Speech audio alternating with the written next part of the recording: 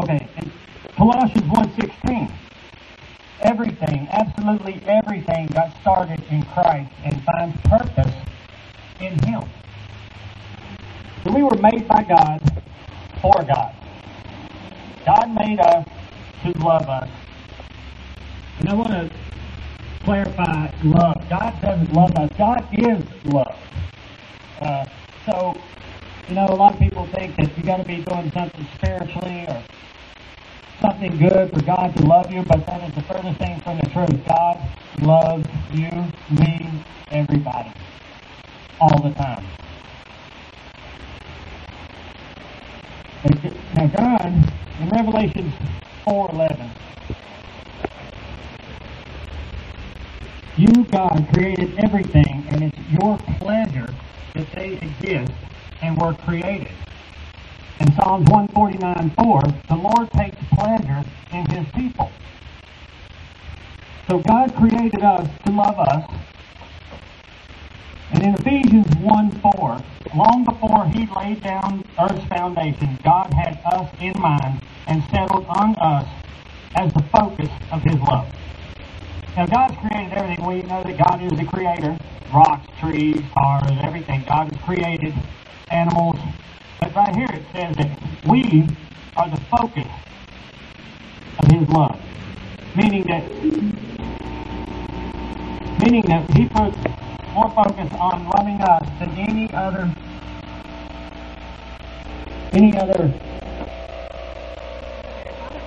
creation that He's created.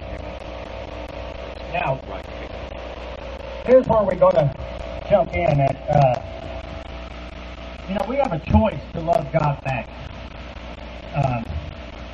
Jesus said, love God with all your heart, mind, and soul. We're going to get this there. And love your neighbor. Two top commandments in the Bible. Now, love God with all your heart, mind, and soul, and others. Here's where I really love this verse. Hosea 6:6. I don't want your sacrifices. I want your love. I don't want your offerings. I want you to know me. See, God is not after that. He wants your love, and He wants you to know Him in a personal relationship. That's right here it is in the Bible. And this is the first purpose, is to know and love God. 1 Timothy in the Bible states, some people have missed the most important thing in life. They don't know God. And are you one of those people out there that don't know God? This is one of the main purposes in life, to help us fulfill our life. And I got a question. How do you know if you're disconnected or you do not know God? There's a flashing yellow light that will tell you when you don't know God or you're disconnected. And that is worry. Does anybody know worry? That's an interesting statement that I found, and I'm going to back it up with Scripture as well. In Matthew 6:32, the Bible says, people who do not know God are always worrying. Just hit me like a brick one day, just sit there thinking, like, how many people worry? And you hear people saying, oh, I'm worried about this, I'm worried about that, and it's all time worrying. And then the Bible states right there that you're either disconnected or you do not know God. The first purpose of our life, to know and love God. People go a long time in a lot of different ways of just trying to find their purpose here. And the Bible clearly states that this is the first purpose of our life. The reason God formed us is for His family. Ephesians 1:5. God's unchanging plan has been to adopt us into His own family by bringing us to Himself through Jesus Christ, and this gave Him great pleasure. 1 Peter 1:3. God has given us the privilege of being born again so that we are now members of God's own family. And here's where I want to put the focus on right here. all know God created everything and everybody. So, God did create everybody, but not everybody is a child of God. You have to be adopted into His family, and that comes by accepting Jesus Christ as your Lord and Savior. This is how you get adopted into God's family. Now, once again, it's a choice. God loves us regardless. Doesn't matter what we do, God's going to love us. But you have a choice. God gives you a choice to love Him. That is something you have to decide to do and to accept Him into your life. 1 Timothy 3:15 states that family is the church of the living God, the support and foundation of the truth.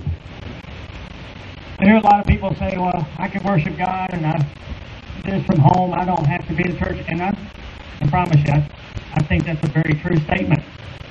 That's great. I think it's great that you worship God away from church and on your own. That's awesome. But the Bible specifically states that we shouldn't forsake the gathering of brothers and sisters. And you know, the church is where you're going to find out how to love. And one of the second purposes of our life is to be in God's family, which is the church. And that are the people, the bodies in the church, not the building. Church is not a business or a building or anything like that. So the second purpose for us to be here is to be adopted into His family, to accept Jesus Christ. When you get into a good church, you're going to find out how to love. You're going to learn and get taught how to love. Businesses, you're not going to learn to love people in business. Sports, same thing. It's not something that's going to teach you love. So God is wanting us to learn to love each other. You know, the time that we're here, the 5 purposes are to practice for our later life in heaven. So God wants us to practice here the 5 purposes of what we're going to be doing in heaven.